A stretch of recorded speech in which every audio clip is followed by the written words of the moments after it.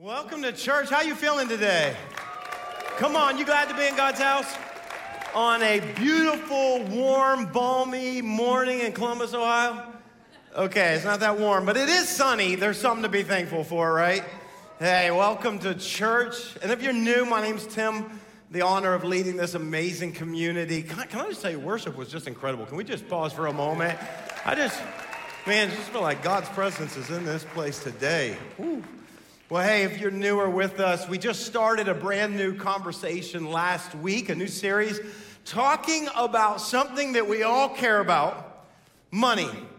The reality is we all care about it. Money does matter. It matters to us, and it affects our lives. And the reason why we're talking about it is because Jesus talked about it. And so this is a matter that I think is near and dear to all of us, though I know in the church we don't like to admit it, but money is on our mind. We're thinking about it all the time.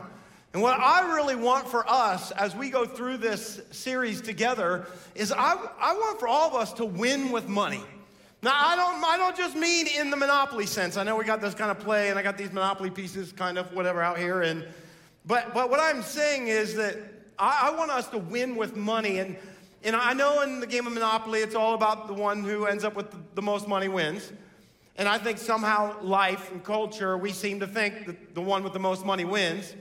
But I truly believe that there is a recipe for how to win with our money that is found in Scripture. And if we will align our finances to God's plan for how to operate our finances, it is such a freeing thing. It is an amazing thing. And it can be a tool that can be hugely important, and it can help you make a difference in this world. It can help you experience the life that maybe you only dreamt of having. And so as we're talking about this, I want you to hear this, okay? Because sometimes people hear, oh, church is talking about money. It must want something from you. Let me just say this. We don't want something from you. That's not what this is about, okay? We don't have a new initiative. We don't have some kind of campaign. We're not like going to, not be able to pay the mortgage this month. That's not what this is about. In fact, what I really want is I want something for every one of us. I want for you to experience the joy and the freedom of not being bound because how we manage our finances, that we're miserable and we're buried under debt and we just get it all wrong and we're stressed. That's my desire is I want you to be free. I want you to be free of it. I want you to be able to enjoy life. I want you to be able to trust God. And so much so that we've got a few practical things that we're tacking onto the series to help you. Let me tell you about one of them. Coming up March 9th, we have a financial freedom workshop that we're hosting here at the church. And I just want to strongly encourage you, if you're like, is it for me? How do I know? If you're someone who is like, I really could use some help getting my finances organized. If you're someone who's maybe struggling with debt, if you're someone that maybe is like, I don't have a vision for our finances, if you're just kind of floundering, if at the end of the month there's more bills than there is money in the account, it is absolutely for you. And so I want to strongly encourage you. You can get out your phone and scan the QR code. You could go to Next Steps, but you've got to make time for this. It's that important for your family and your future. And we're investing more than ever into this workshop and beyond that. And so you're just going to, maybe that's you, make sure you come to that. It'll be helpful in your life. And then also, as we wrap up this series in a few weeks, I've invited a certified financial planner, a financial coach, to join me to get real practical to help everyone when it comes to our finances. So here's what you can do if you want to participate. If you have any questions, financial questions, this would be the time to ask. You can get out your phone. You can text Money Moves to 94,000. That's Money Moves to 94,000 and submit questions.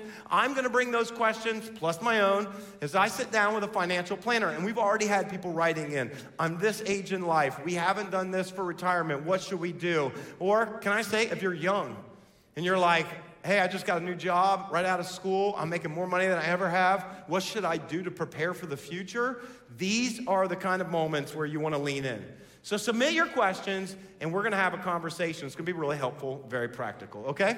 Now, today, as we kind of continue this conversation, I want to pick up where we left off last week. If you're here last week, we talked about money from Jesus' perspective. And Jesus had a lot to say about money. And he didn't say that money's evil, because it's not. Money can be a tool. It could also be a thorn in your side. But Jesus said something really significant, which is why these are linked. He said, wherever your treasure is, there your heart will also be. And they are connected. As much as we try to compartmentalize them and we go, well, this is my spiritual life, and here's my finances, and God, you stay over here, and no. Jesus said that's not how it works. They're connected. And so wherever your finances go, it's an indication of where your heart really is. And what we discovered last week, if you remember, we moved the pieces around, is that money is not the problem. The problem is when we get money in the wrong place. And what we want is this order. What I want is my heart to be pursuing after Jesus first, and then trusting him to provide. And we ended with Matthew 6:33, real important verse. Today we're going to pick up with that verse, and we're going to move on. Matthew 6, verse 33, look at it with me. It says this, Jesus said, but seek what? Can you all say that out loud? But seek? Okay, we got to do a little better than that. I need you to be awake, okay? Because this message is so important. Like, this is the most foundational message of what I'm going to share through this entire series. Help me out. But seek his kingdom and his righteousness. Seek first his kingdom. Here's the order. Seek first his kingdom, his righteousness, and all these other things will be added unto you. In other words, when we put God first, he says, I will take care of your needs. I will meet you with provision. Now, that doesn't mean that God's going to necessarily make you rich, however you define rich. It does mean that God will meet your needs and provide for you. But I do believe that there's a blessing when you get it in the right order. And so here's what I wanted to do today as we continue this. I want to pick up from there. And I want to talk about what I believe is the single most fundamental, important principle, truth, reality when it comes to our finances and God. In fact, this is, if you forget everything else that we say in this entire series, I hope you remember this today. And if you're younger, can I just really strongly encourage you to lean in? If you're a teenager, college student, because I'm so grateful that I had someone teach me and show me this when I was a teenager, and I believe it's become the foundation that has enabled me and my wife, our family, to live free, to experience God's favor, his blessing, and to enjoy God's provision. I really do. It all goes back to this one thought. And it really all surrounds this one important principle. Today, I want to talk to you about the principle of the first. The principle of the first. In fact, I want you all to say it out loud with me because I want you to get this. We're going to talk today about the principle of the principle of the first. Here's what I know to be true for all of us. Even if you've buried it, deep down inside of all of us, there's a part of us that wants to be first. That's true. We all want to be first. I mean, sometimes I meet some people that are really nice and they're not very competitive, and they're like, kind of like, yeah, I'm not me. I don't mind being second or third. I just let somebody else. Really? Are you married? You don't mind being second? Oh.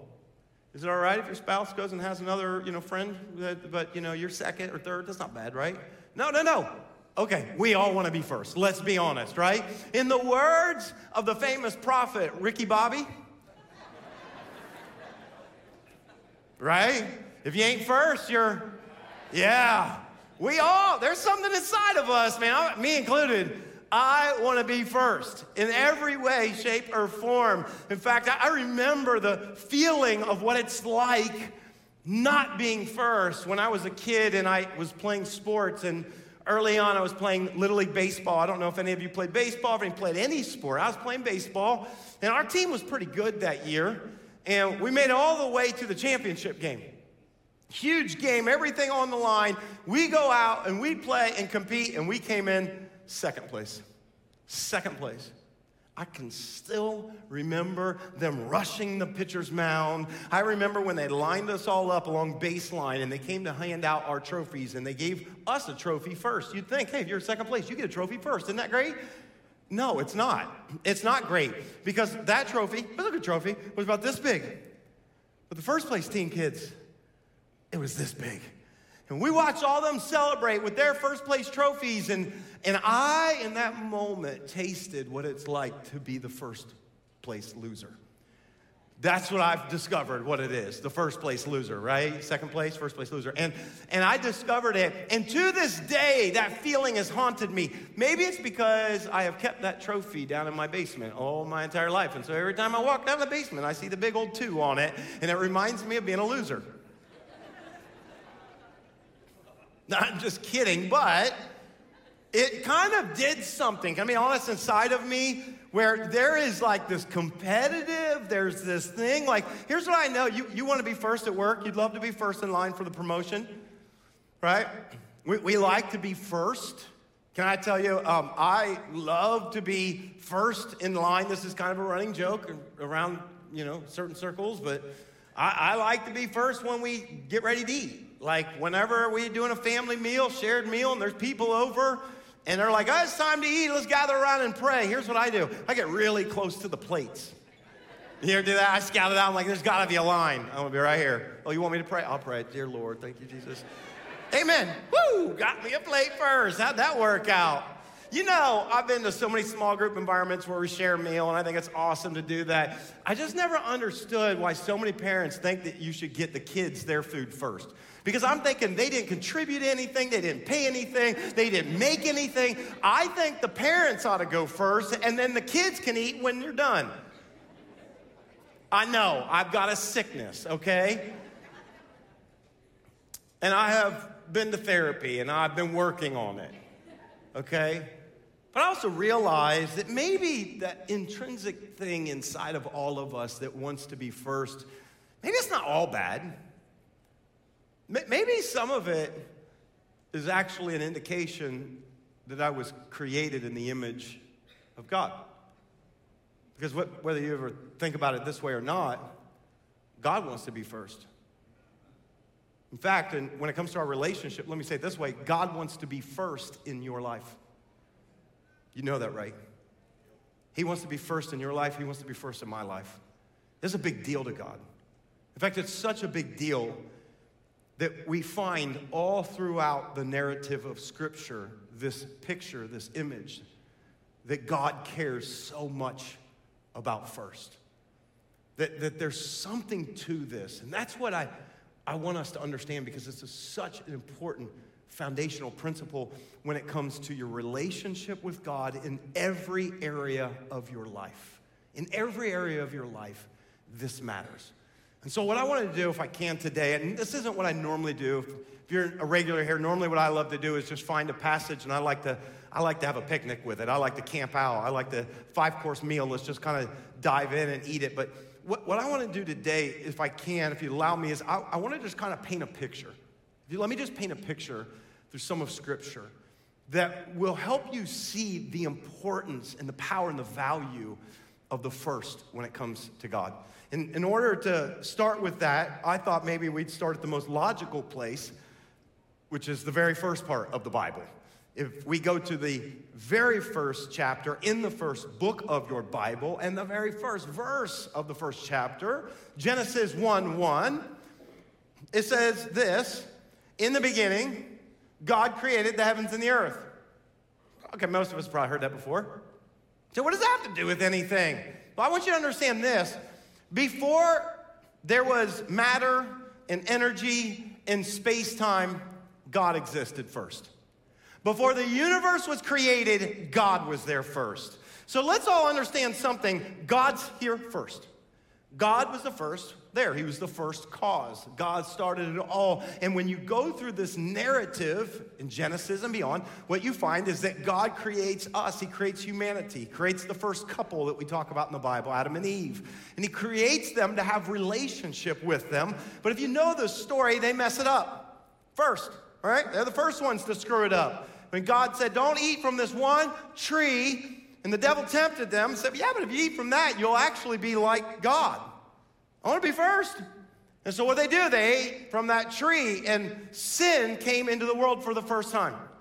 The very first parents brought the very first sin into the world. And as you follow the story and their lineage, you find out it just gets worse. Because guess what happens right after this part of the story? The very first murder is committed.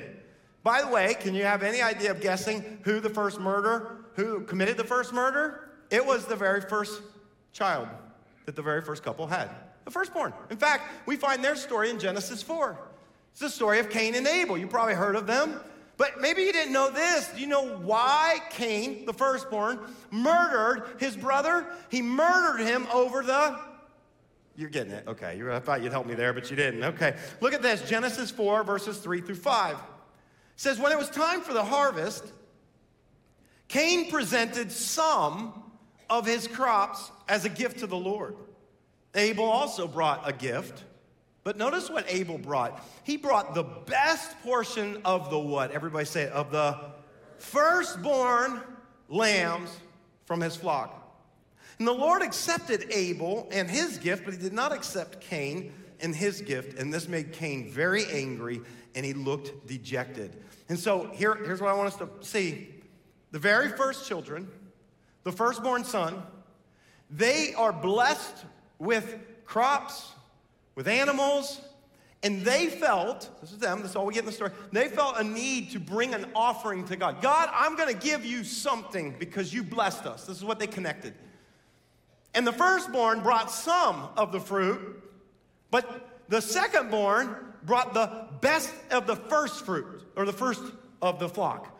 And so it wasn't about the fruit or the flock. What mattered was first. And because he didn't bring the first and Cain's offering wasn't accepted, he gets angry, mad, and he kills his brother.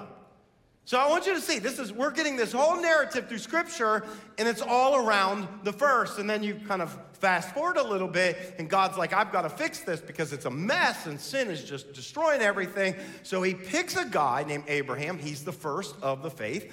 And he picks this guy, Abraham, and he says, I'm going to do something through you, and I'm going to give you land, and I'm going to bless you and turn you into a nation, and through you, I'm going to it was really to bring Jesus into this world. He had a plan. If you know the story, Abraham ends up having kids who have more kids, who have more kids, who have more kids, and you fast forward 400 plus years later, and all of a sudden you have a nation in Egypt who are enslaved because they're so blessed by God. So if you know the story, you know God sends Moses, this deliverer, to confront the Pharaoh, the king of Egypt. Let my people go, and he refuses. Now, I'm not letting him go. So you know what God does? He brings 10 miracles, 10 plagues. If you've seen Charlton Heston, 10 Commandments, that old one, or you probably got a visual in your head, but God did these 10 miracles. Now, the last one was interesting because it was the one that finally broke the back of Pharaoh that enabled the Israelites to go free. It was the most significant one. What was it? It was God sent an angel to the land to claim the firstborn son, firstborn male animal of every family, because he said it was his. The first. Here it is again. We're seeing it, right? And so God sends them down. Now, God spared the Israelites. How? And again, all of this is a picture of something. I'm just tying it together for you. God spared the Israelites. They said, you take a baby lamb and you sacrifice it, you eat it, you put the blood over the doorpost. When the angel comes by, instead of taking the first, we'll pass by and I'll give you grace. And so this is a picture of something. That's all connected to the first. And as they finally are freed out of Egypt, and the moment they leave, God speaks the very first command to them. Now, I don't know if you know what the first command is, but we find it in Exodus chapter 13. This is the first thing that God says to them when they come out of Egypt. Look what it is. It says, then the Lord said to Moses, dedicate to me every what? Say it out loud. Every firstborn among the Israelites.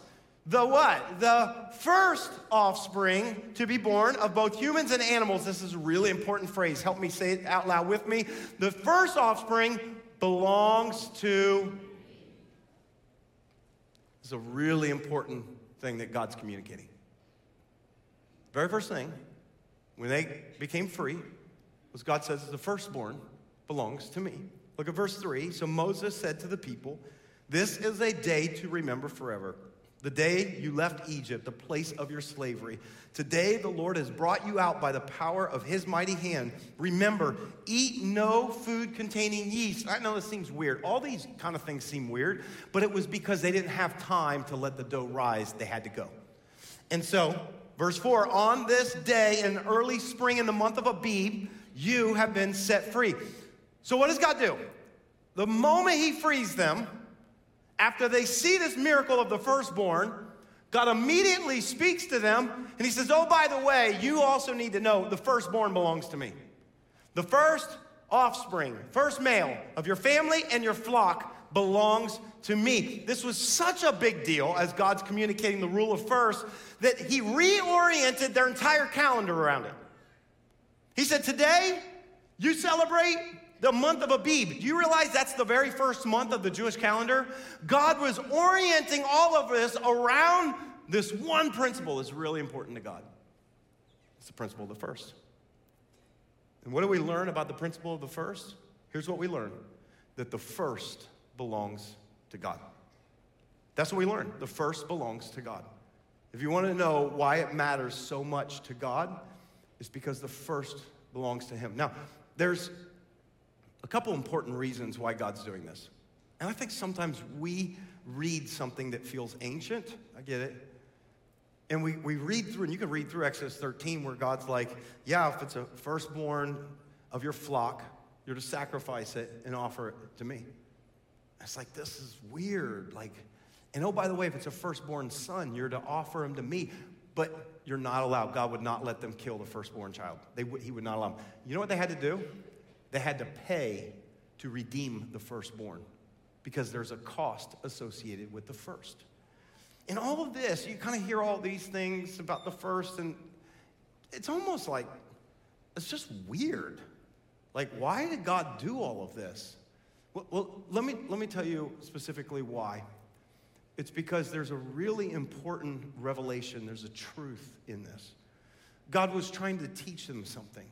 And so he starts with the firstborn of the family and the firstborn of their flock. Now, it wasn't just limited to that. It was to all of their increase. And the reason why God started there is because they're wandering through a wilderness, and the only thing they can do is take their herds with them and go through. But what was God leading them to? It was the promised land. And when they were going to go into the promised land, they were going to have fertile land where they were going to grow crops. So guess what God did? He said, let me also include that. So in Exodus 23, verse 19, here's what God told them in preparation. He said, bring the best of the first fruits of your soil to the house of the Lord your God. Now, some literal translations will say, bring the first of your first fruits of your soil. So what's God doing? He's taking your soil, he's taking your flocks, he's taking your family, he's taking all of it. He's saying, when you are blessed with increase, I get the first. Is this clear? Just want to make sure it's clear because I'm trying to paint it, but it's all throughout Scripture that the first belongs to. I'm like, why does God care so much about the first? Here's what God's doing. He's trying to teach them to trust him.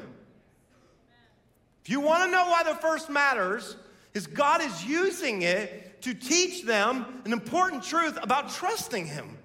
He's saying, will you trust? Why? Because if you have to sacrifice your firstborn flock, you don't know if you're going to have more. If you've been waiting months for this pomegranate harvest, you're dying to have some pomegranate juice. You're just dying, and you go pluck the freshest and the newest pomegranates, and you're like, oh, and God's like, no, hold on. You give me the first fruits.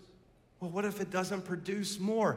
Because he's trying to teach them an important reality that I think he wants to teach us about, do we trust him?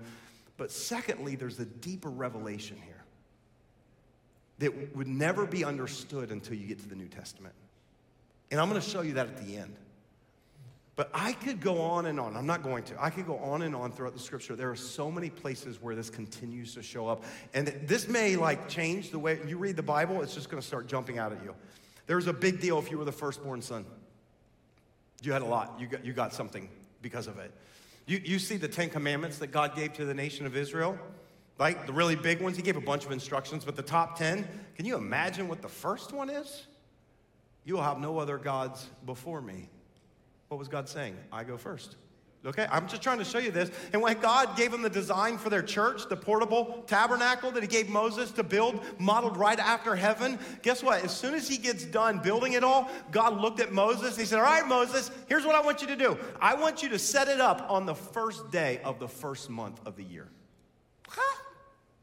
I don't know. God just keeps saying something about the first. And oh, by the way, when he was leading the Israelites into the promised land with Joshua at the helm, and he says, Joshua, I'm going to help you. We're going to go in and take possession of the land that I promised to Abraham hundreds of years ago. And the first city when you go in, Jericho, oh, by the way, when I help you defeat Jericho, you aren't to touch anything in it. You don't keep anything for yourself. You know why God said that? Because it was the first city. God said, I get the first. I'm just telling you, it's over and over and over through Scripture. And then here's the question that I kept wrestling with as I was understanding this revelation. How do I, therefore, give God the first? That's a great question. And here's the beautiful thing. God didn't leave it to be a mystery. I think God made it real clear for the people of Israel. And I think he makes it clear for us. And we see it in Leviticus chapter 27. This is again, God is just showing them. Leviticus 27, verse 30 says this, a tithe. Everybody say tithe out loud. A tithe of everything from the land, whether grain from the soil or fruit from the trees. Notice this little phrase again. We heard it before with the first, right? It belongs to the Lord. It is holy to the Lord. You know what that means? It's to be set apart. It's to be dedicated to God. It belongs to him. There's a picture of the first presented all throughout.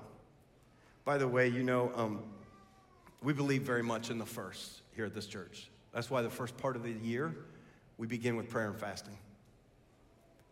That's why I believe there's a power in giving God the first portion of your day. Spending time with God in the morning. Read your Bible. Talk to God. There's a power, there's something that it does for the youth for the rest of the day. I think there's something really vital that we need when we show up on Sunday, the first day of the week, to give God worship. I'm not going to work. I'm not going to play golf. I'm not going to do that stuff. God, I'm going to honor you because God goes first. This is an important principle, okay? And the same is true with our finances. God told them a tithe. Now, I like to explain it because there's new people all the time to our community, and maybe you don't have a faith background, and that might be a word you hear thrown around every once in a while. You're talking about, hey, if you want to give your tithes and offerings, you're like, what's that?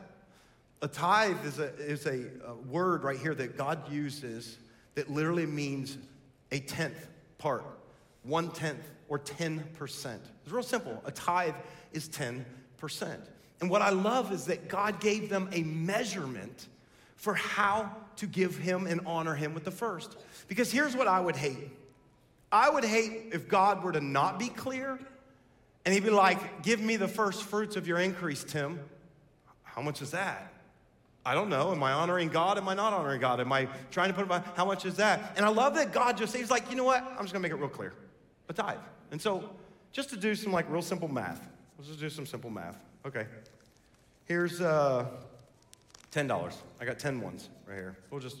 Let's just say that you middle school student and you do chores, and at the end of the week, your parents give you $10 because you vacuumed the floors or whatever you did.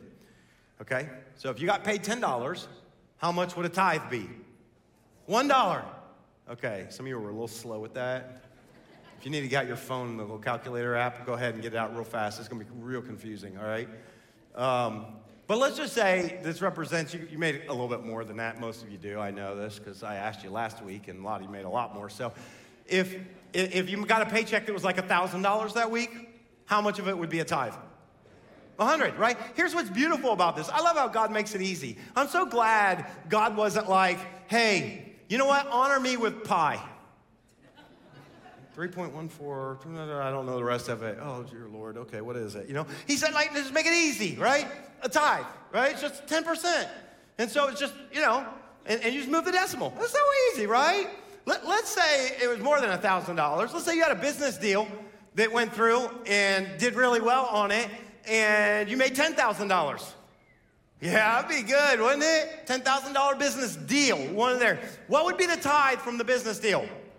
$1,000. Did you guys get that? I couldn't tell if some of you are a little confused, but let's just say God really blessed you. I mean, significant, like, whoa, in your business, and it just blows up. And so the next thing you know, you find yourself bringing in millions of dollars. Millions of dollars. You know what I have found is that for some reason, when it's like $10, the math just seems easier. I don't know why, when it gets to be a lot more. Because the moment it gets to be like a lot, God's blessed you in your life and you're making a lot more. For some reason, we struggle with the math. 10% gets way harder when it's a lot more money. In fact, there's a friend of mine told me a story one time that his church, he was teaching on the tithe. And as he was teaching on it, there was a guy who was in his church who was a very, very wealthy businessman. I mean, the guy made a lot of money. And after the message on the tithe, he came up and found the pastor and knew him pretty well. He said, Pastor, can I talk to you for just a minute? He says, you're talking about the tithe, and I just want to be real honest. I really struggle with it. It's like I struggle with the tithe to give it. And honestly, I don't understand, because when I was younger, I didn't make very much, I was a few bucks. I didn't make much. I didn't have trouble giving the tithe. It wasn't hard, but I'm making millions of dollars. And to be honest with you, to write that check, it's just really hard. And so I just wonder if you could pray for me so that I just want the courage and the ability to be able to do it, because it's a lot, and it's really hard for me to do. And Pastor's like, all right, I'll pray for you right now if you want. He's like, yeah. So I put his hand on his shoulder, and the pastor just prayed for him. He said, Dear God, I just pray you'd lower this man's salary down to a level where he'd feel comfortable giving the tithe. You should have seen that one coming. For some reason, it gets hard, doesn't it? But I am thankful that God made it really clear. Some of you still look a little confused, so let me help you with a little illustration I like to do. Let's just say that this is your increase, okay? I know God didn't make pi the measurement, but go along with me. We don't get paid in harvest, most of us, unless you're a farmer, maybe you do. We don't get paid in flocks, having baby sheep and goats and all that stuff. Most of us get paid in dead presidents, right? That's how we get our pay.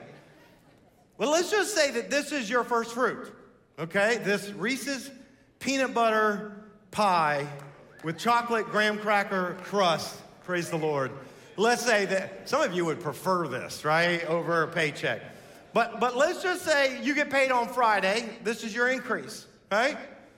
And you're like, this is the way we feel every Friday, like, payday, woo, I got this money, and you're super excited, but then reality hits you. Life does, hit you. And all of a sudden, you looked at your paycheck, and there was an amount that was the gross, and then there's the other amount that's really gross. You know what I'm talking about?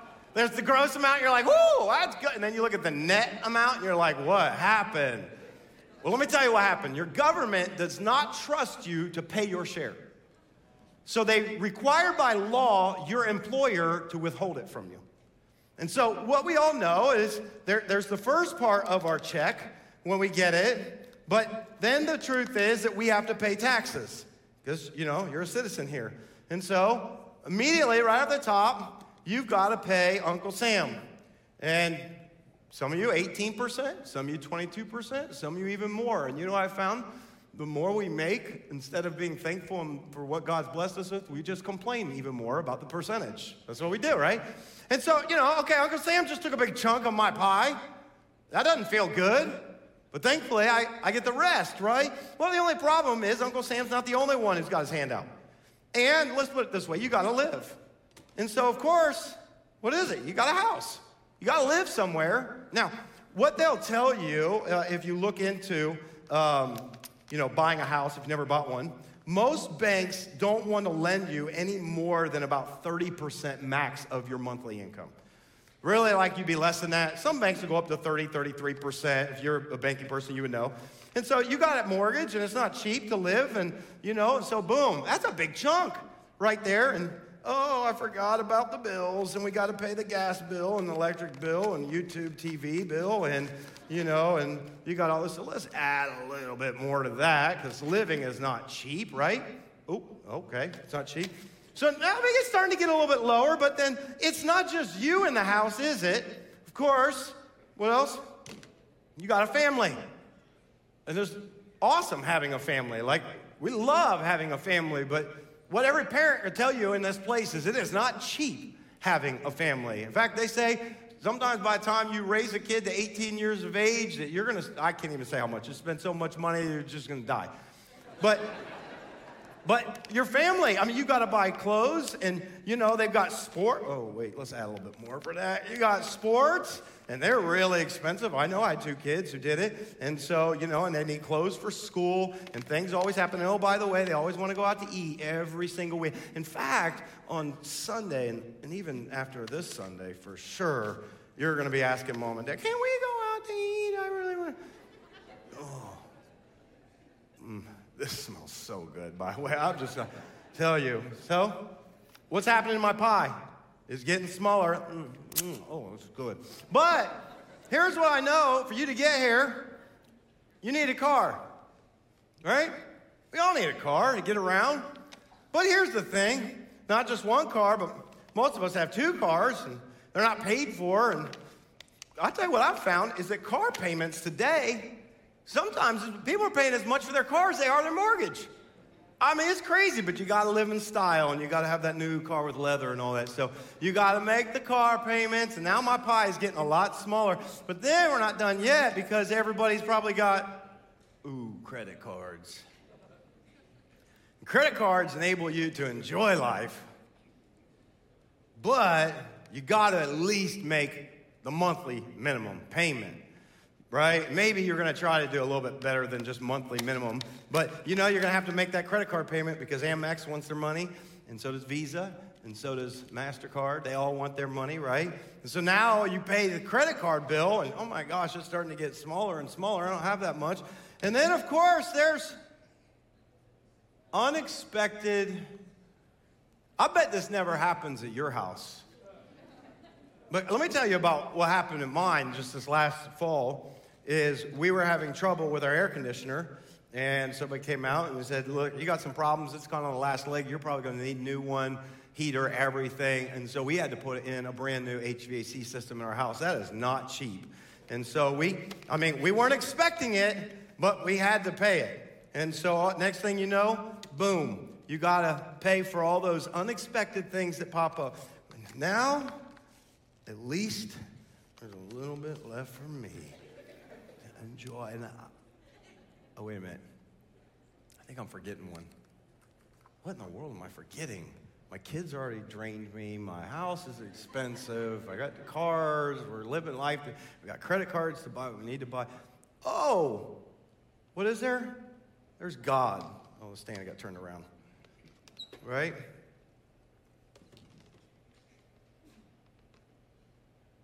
God. I almost forgot about God.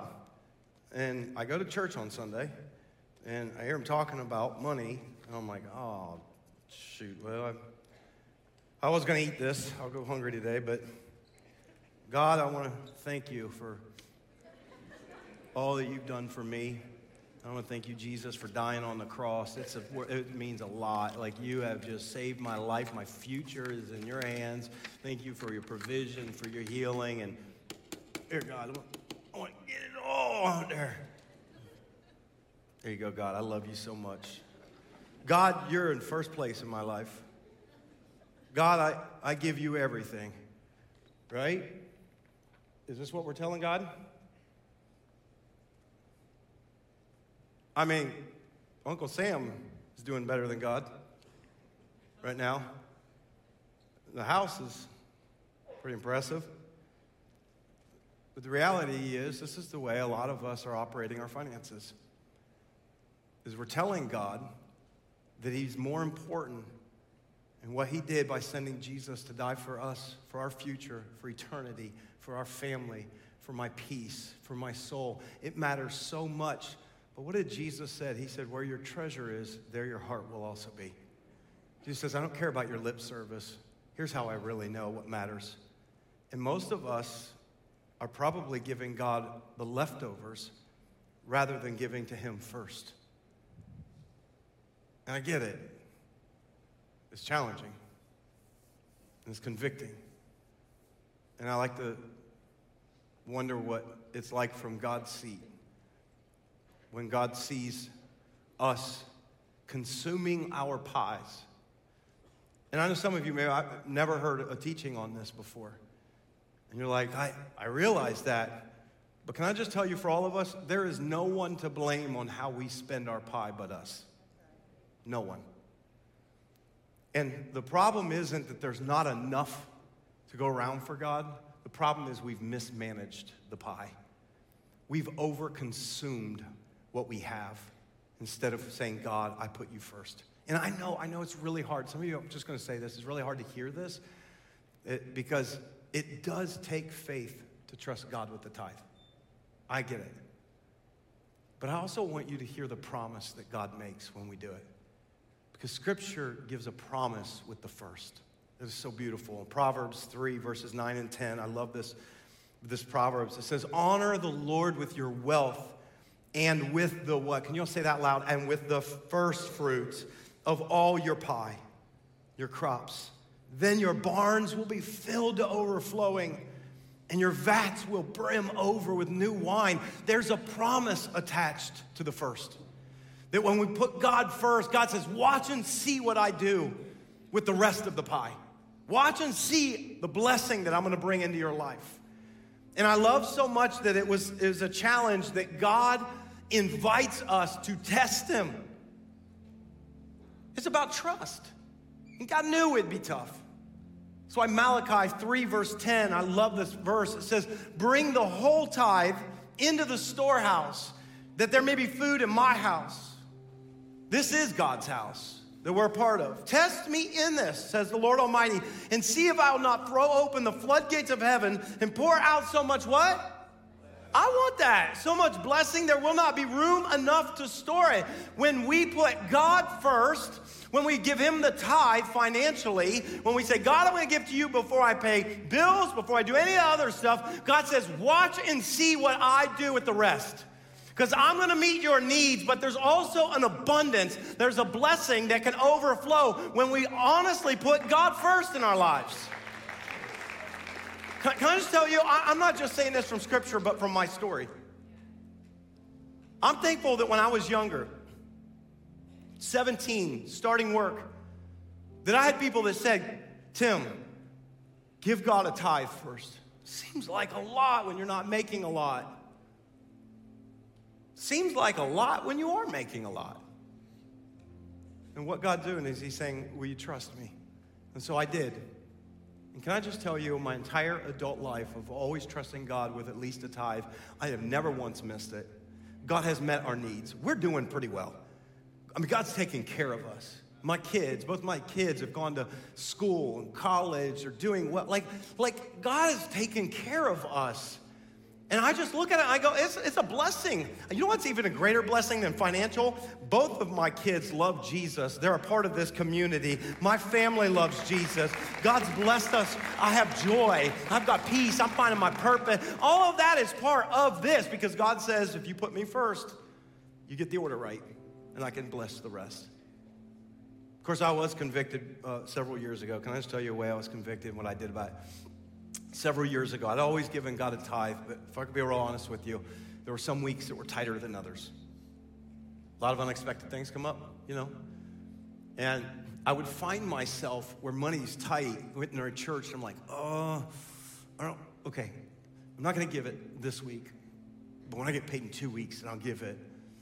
But I'm going to make up for it, and I'm going to give a tithe, but and I was doing that, and then I would make it up, and then I would miss 2 or 3 weeks, and I'd write a big check, and then I'd miss a little bit, and then I'd write.